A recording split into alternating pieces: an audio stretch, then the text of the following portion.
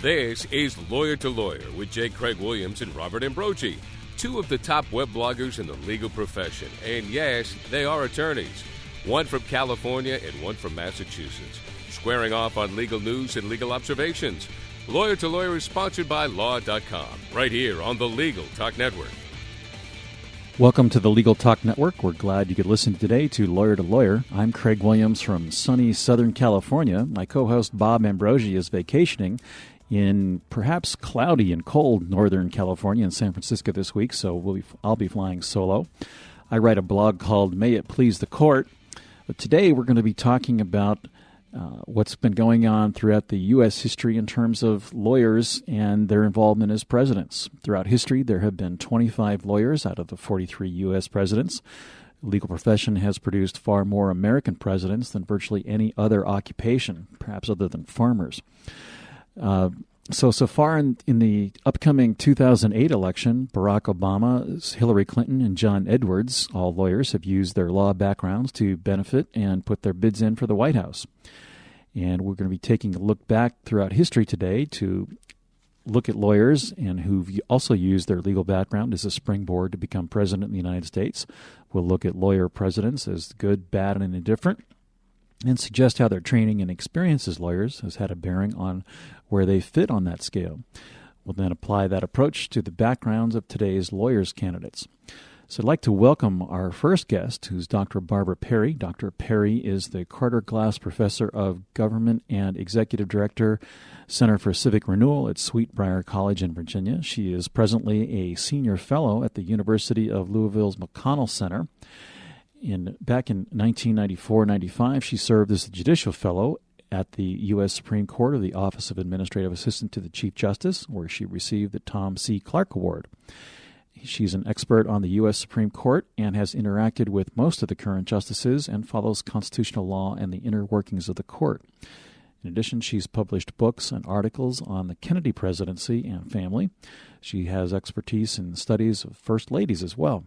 She wrote the section Lawyer Presidents and Their Supreme Court Appointments in the book American Lawyer Presidents from Law Office to Oval Office. Welcome to the show, Barbara. Happy to be with you today, Craig.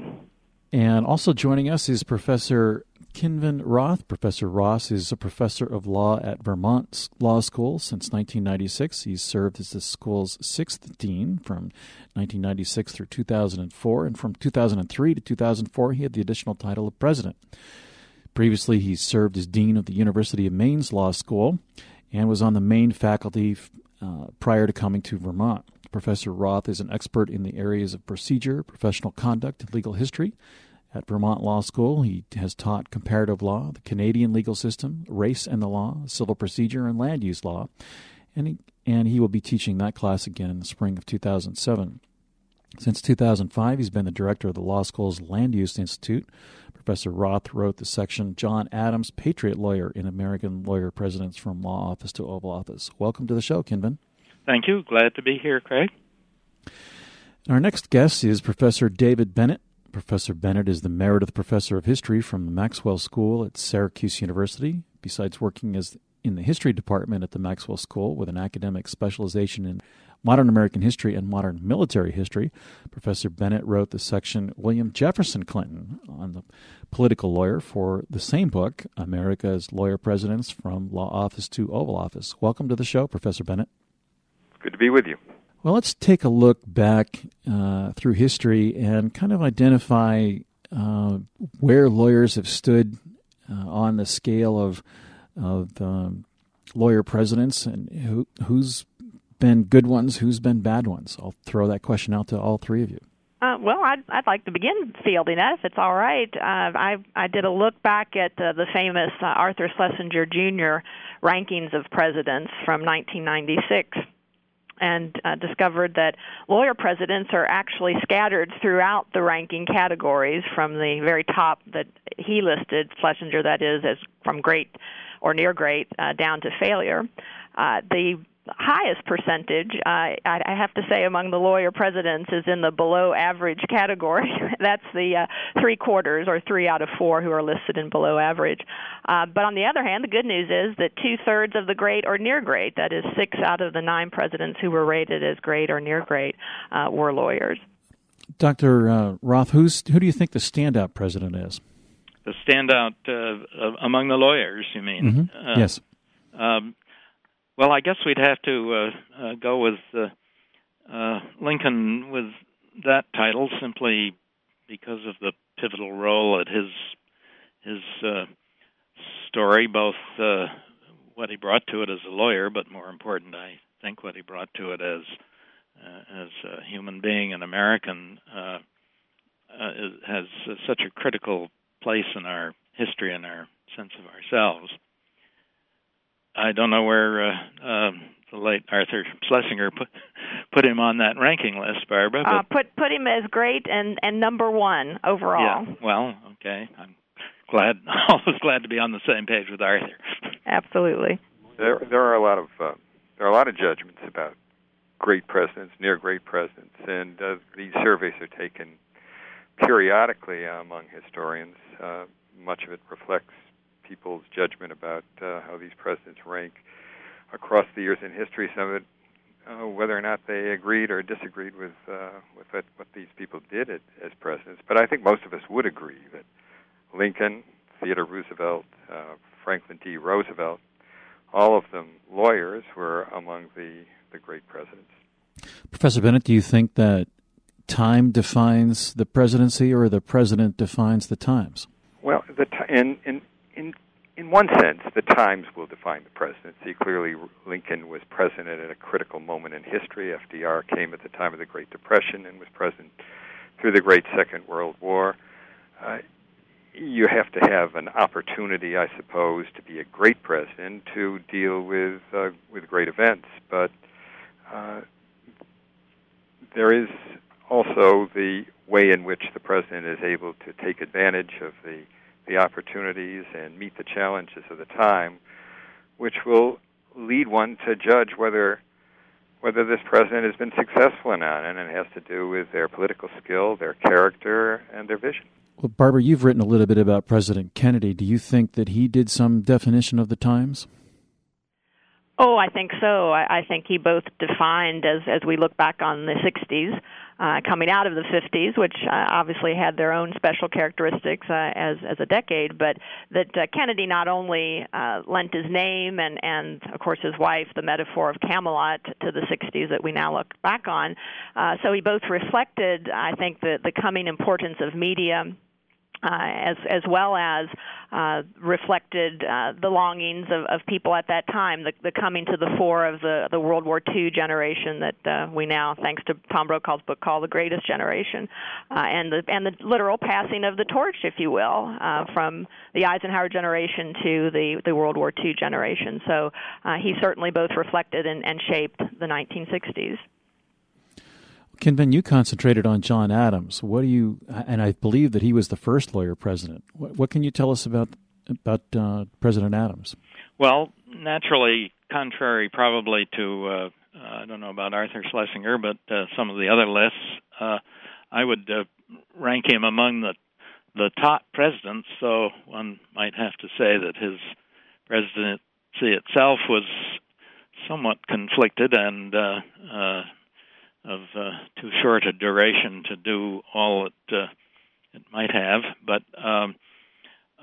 he began, after all, before the Revolution as an intensively engaged practicing lawyer, yet one whose both his training, which was largely the result of his own reading and the fortune of some very intelligent senior practitioners in the bar, though that training gave him a sense of constitutionalism in the broadest sense, both philosophically and functionally, that I think led him both to take the leading role that he did in the development of the Constitution, not its framing, but its framework behind it, and the development of the new republic.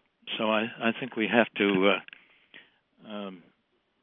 rank him at the top, and one who brought from the practice of law the principles that lead him to that ranking. Well, one of the other father-son combinations, John Quincy Adams, who was the son of John Adams, he, I believe, argued landmark U.S. Supreme Court cases before and after his presidency. Do you think his father influenced him to become a lawyer and then influenced him to become a president? Well, I think very much so.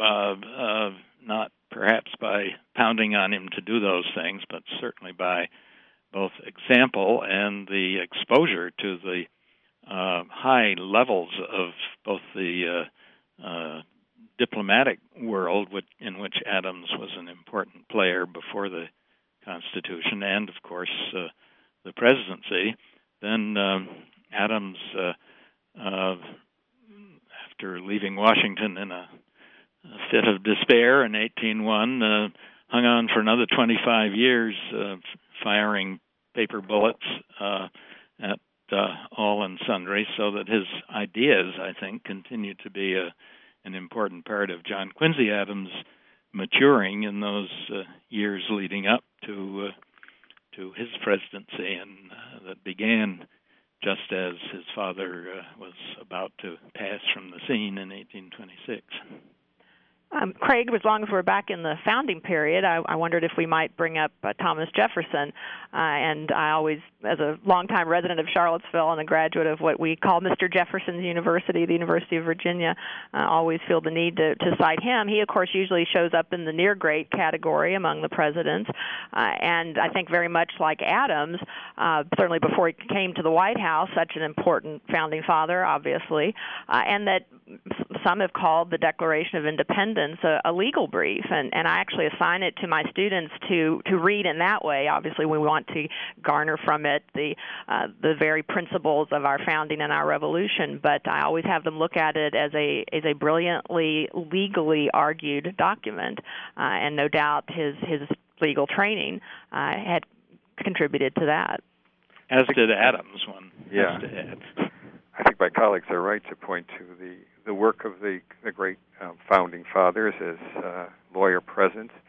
We should also, of course, spend a little time on more recent lawyer presidents. I was asked to do the piece on Bill Clinton for this book that the American Bar Association had sponsored. As we know, there have not been as many lawyers who've been presidents in the post-World War II period. Clinton, of course, was an extremely bright figure and a very able discussant of legal questions.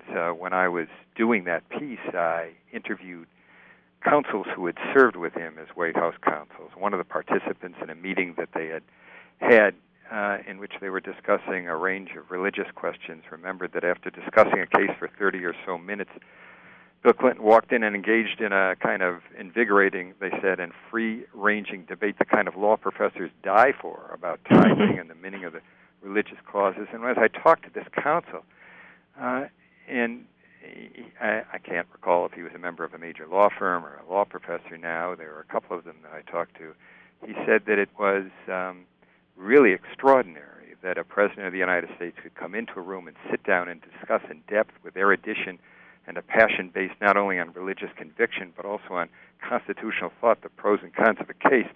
So in Clinton's case, we did have a man trained in the law, and of course he taught briefly at the University of Arkansas Law School, a man who was surrounded by a number of lawyers, two of them as chief of staff, his greatest confidant, of course, another very able lawyer, now a presidential candidate, his wife Hillary. He's certainly a lawyer president who was successful in the office. Well, Clinton ranks in a couple of particular categories, perhaps notorious as well as qualified. What kind of influence do you think that the media and the scrutiny that current presidents undergo has had an effect on lawyers as president compared to the founding fathers as lawyers as presidents? Well, I think that there's no doubt that he was president at a time of great personal and ideological passion. He was subject to an effort to demean and debase his presidency through much of his earlier term in office. In the private sector, there were cable channels, national talk radio shows, right-wing think tanks, all involved in an effort to demean and disgrace him. And there were a series of small scandals, as we remember, some of them not so small: Whitewater, Filegate, Travelgate, much of them amounting to little or nothing. But then there was the impeachment crisis having to do with the great sex scandal that involved Monica Lewinsky. But Clinton himself, as president, had promised to concentrate like a laser beam on the American economy. If one can make a case for him being a strong president, it would be in that regard. And the national debt was repaid largely during this period. It was almost $2 trillion lower than when he became president. There were over 20 million new jobs. The real wage increase went up 6.5%. In his years, it had gone down 4.3% in the previous 17 years. The unemployment rate had gone down. There's no question that in that sense, and he was not the sole reason why America went through its boom in the 1990s, but he did take some risks. He did irritate members of his own constituency with NAFTA and with the GATT agreement, which led to the World Trade Organization, which irritated Democratic labor constituencies. He infuriated members of the opposition party by calling for a major increase in taxes on the rich and the very rich. He was able to play a critical role in shaping this kind of economic prosperity, and that's the case for him being a good president as a lawyer. I think when we talk about the media scrutiny of Clinton or any of the modern presidents, it's important to remember that although the media was a bit more slow-paced 200 years ago, it was, if anything, at least as vitriolic, if not more so, than our present world of blog and talk shows, and the kind of bitterness that we ascribe to today's media were certainly part of what went on between, for example, Adams and Jefferson and surrounding the election of 1800. Craig, I wonder if I might interject as a follow-up to Professor Bennett's discussion of the facility of Clinton's mind. The ABA book begins with a quotation from the British statesman and writer Edmund Burke about how the trained mind of a lawyer operates, and it says this, that the study of law renders men acute, inquisitive, dexterous, prompt in action, ready in defense, full of resources.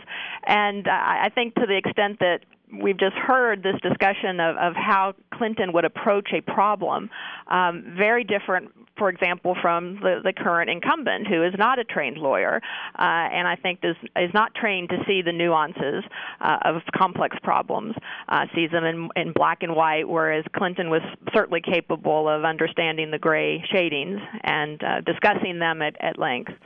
Well, it's interesting that David raised that point and that you echo it, because I had the opportunity as a young lawyer to represent a nonprofit organization where President Gerald Ford was on the board, and the organization was in the midst of a lawsuit, and I reported to the board about that lawsuit, and in several of their quarterly board meetings engaged with President Ford for half an hour, 45 minutes at a time, exploring legal litigation options in an ongoing lawsuit, and I found him to be every bit as sharp as if not more so, than the senior partners in my law firm, and tremendously enjoyed the interaction with him and count myself rare among lawyers that have had opportunity to engage in legal discussions about strategy in ongoing litigation with presidents. It was a fantastic experience.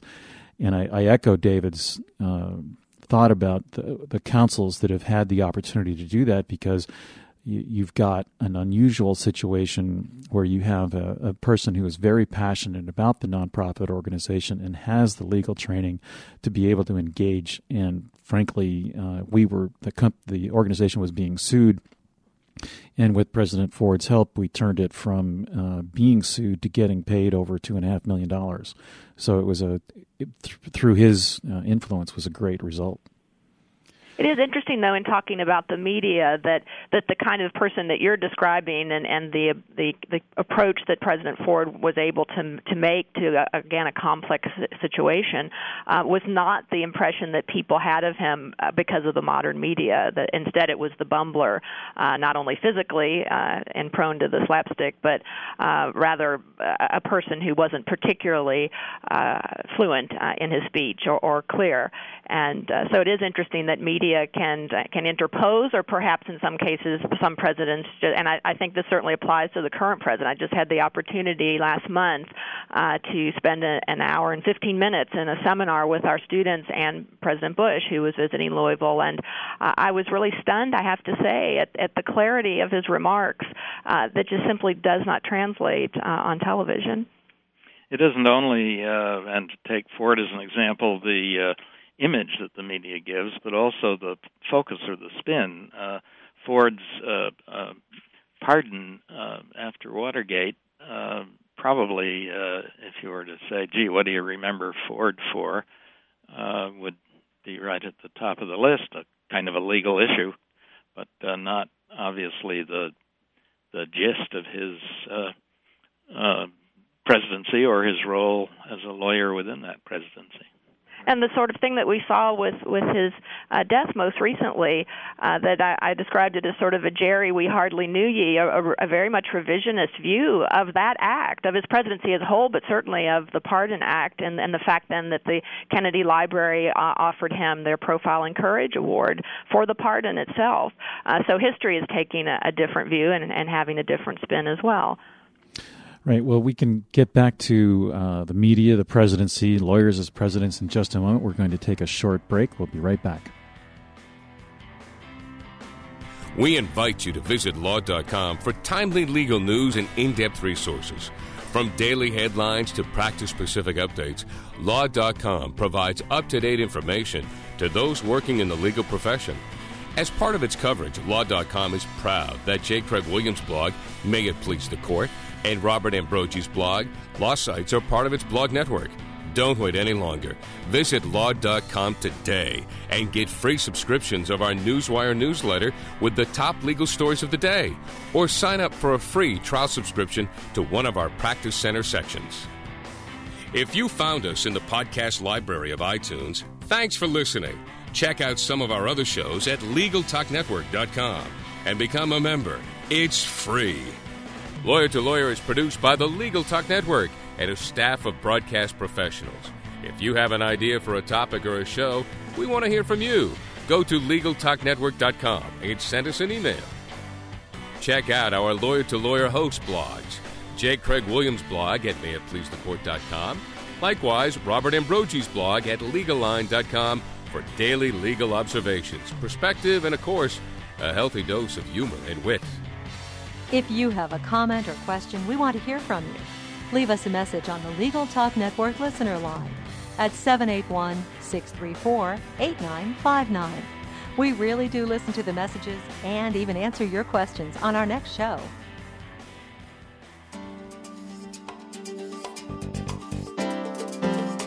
A video settlement documentary can be the most powerful and persuasive way to bring about a speedy settlement in your client's case. The Boston Media Group has a staff of television professionals with 20 years' experience writing and producing compelling stories just like the ones you've seen on 60 Minutes or Dateline. We put a human face on the lawsuit with compelling interviews, dramatizations, and visual presentations of the fact. Think of it as a video opening argument that will compel the attorneys on the other side to settle.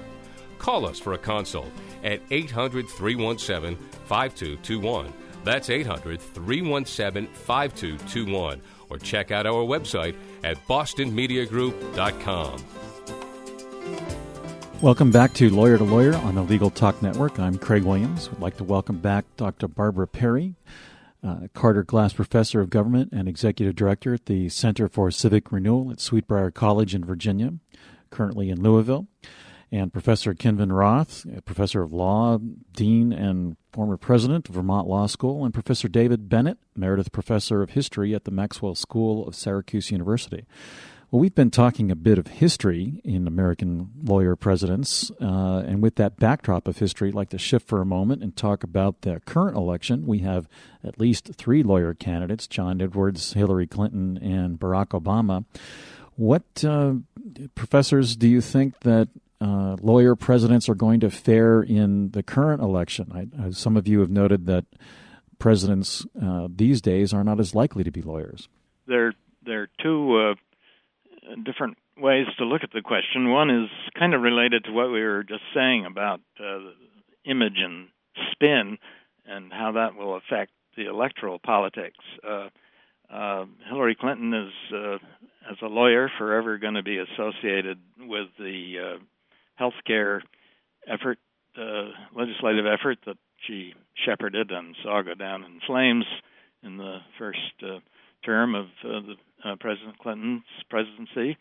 John Edwards is going to be carrying around the rap that seems always to attract fire of being the plaintiff's tort lawyer, raising all our medical bills.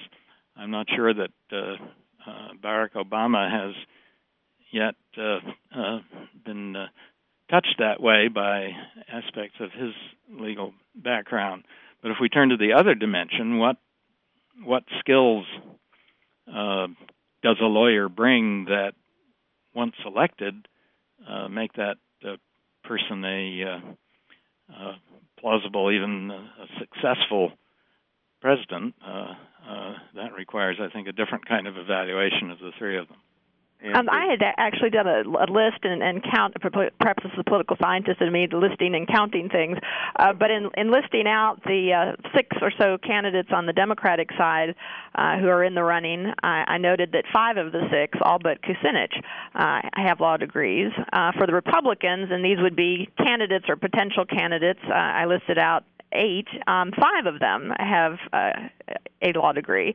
So a bit fewer on the GOP side. I wondered if it might be tied into the fact that you have Hillary Clinton, Obama, Edwards, certainly Hillary and Edwards from the baby boom generation, Obama just a little bit after that, Joe Biden, Chris Dodd a little bit older. But the fact that they are Democrats and they came of age in a time of the liberal wing of our politics, miraculous use of public interest law. And I think if you note for certainly Clinton and Obama, both Hillary and Barack, I think went into law school or at least came out of law school. I think Obama, going a little bit later as he did, already had been a neighborhood organizer in Chicago, again on a public interest tack. And the same for Hillary Clinton coming out of Yale. Her interest was child advocacy. Edwards obviously takes a different career path to the Senate, but afterwards now has his center, his poverty center at Chapel Hill. So it may be that being a lawyer and coming of age in the period in which they did sort of causes them to have this lawyer background, whereas the Republicans a bit less so. Well, and we have to remember that these the 3 leading Democratic candidates, at least in all the polls at this time, Hillary Clinton and Barack Obama and John Edwards are just not lawyers, but in the case of Edwards, as you were saying before, Kevin, he was an immensely successful lawyer that carries its own baggage. Barack Obama teaches at the University of Chicago Law School. Hillary Clinton was on the faculty of the University of Arkansas Law School. These are people who have law degrees. They have practiced, but they have also been deeply involved in the law in ways that some other people who are attorneys and who get involved in politics and become lawyers who are aspirants for the presidency have not. So I think we're dealing with extraordinarily able and bright people in this regard. Of course, Rudy Giuliani was a well-known district attorney in New York, and so he has made his own mark as a lawyer aspirant for the presidency. John McCain clearly had a very different career track, and like some other people who came out of the military and became chief executives or at least candidates for the presidency, he's coming from that direction. Interestingly, Mitt Romney on the Republican side, I noted, has a combination of a JD and an MBA from Harvard, so might be headed more into that 20th century, 21st century business realm rather than the law, but he does have that combination degree from Harvard. And he certainly is doing well in gathering money, so perhaps the business side is serving him well there. And Barbara, you're a UVA graduate, and if we talk about strong presidents in history, we have to go back to Woodrow Wilson, who was a famous educator, historian, political scientist, Princeton president, but a graduate of the University of Virginia Law School. That's right. Actually, I'm not sure he got a degree, but he did spend a year or two there. And in going through the ABA entry on him, I noted, I don't know whether this is sad or just poignant, but that he was not a particularly good lawyer, or at least he didn't enjoy his 1 year or so service in the law. And it seemed to indicate that one of his few clients was his mother, which I thought was rather cute, but again, may say something about his abilities as a lawyer. And certainly for those of us in political science, we like to claim him as for his PhD in political science and his works that we still read in that area. Anyway, only PhD to be in the White House, and maybe possibly Newt Gingrich trying to follow in his footsteps with a PhD in history. Well, we're nearing the end of our program, and we need to take a moment to get your final thought and your contact information for our listeners. So let's start with Kinvin. If you could wrap up today's program, give us your thought and your contact information for our listeners, please. My concluding thought would be that lawyers or people with lawyer training and experience have 4 or 5 basic skills, and how they use them in their presidency depends in part on what kind of a man or woman they are as a human being, and in part, as has earlier been suggested, on what the situation presents them with. But they come with a broad knowledge of how government works, theory and practice, some instinct for planning and designing structures of institutions and legislation, negotiating talents. The talent is advocate, of course, overstated by the public, but critical. And then what I think of as sort of the fiduciary instinct coming from the role of lawyer as representative of client and responsible for the client's interests. So that's the package of skills. Whether those skills are marketable, I guess this coming election is going to give us some more insight to. And how about your contact information? My email is kwroth@vermontlaw.edu, and that is probably the best way to reach me. Otherwise, my mail address is Vermont Law School, South Royalton, Vermont 05068. And David, your final thought and your contact information, please. Well, there have been many, as you pointed out, Craig, there have been many lawyer presidents across American history, fewer since the end of the Second World War. Some of our lawyer presidents have been successful, and many of them have not. It depended, of course, on their intelligence, on their character, on their vision, their values, and their political skills. And it helped to be a lawyer in some cases, but in some cases, clearly, it had no impact. We do have a number of very able lawyers who are aspirants for the presidency this time, and we'll have to see what the future holds. I can be reached at my email address, dhbennett, I spell it with 2 T's, but the email is with 1, dhbennett@maxwell.syr.edu, or at the History Department at Syracuse University. Great, thank you. And Barbara?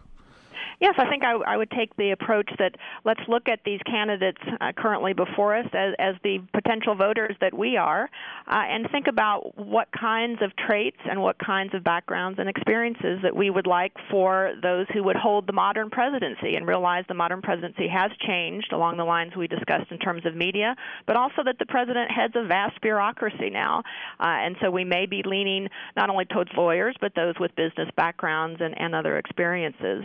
My contact information is Perry, Perry, @sbc.gov. ABA.edu. That is my email. And I think we should draw attention to the ABA, not only to the book on the subject, but to their website, abanet.org. They actually have, if you do .org/museum, you can actually see the museum exhibit and parts of it that they have currently at the museum in Chicago on lawyer presidents. And we'd like to thank each of you for joining today and recommend the book, American Lawyer Presidents from Law Office to Oval Office, which all three of you have contributed to. Thank you very much for participating in today's program, and we'll be back next week with another session of Lawyer to Lawyer. Thanks again for listening to Lawyer with J. Craig Williams and Robert Ambrogi. We hope you'll listen again and check out our other shows on the Legal Talk Network. Lawyer to Lawyer has been sponsored by Law.com.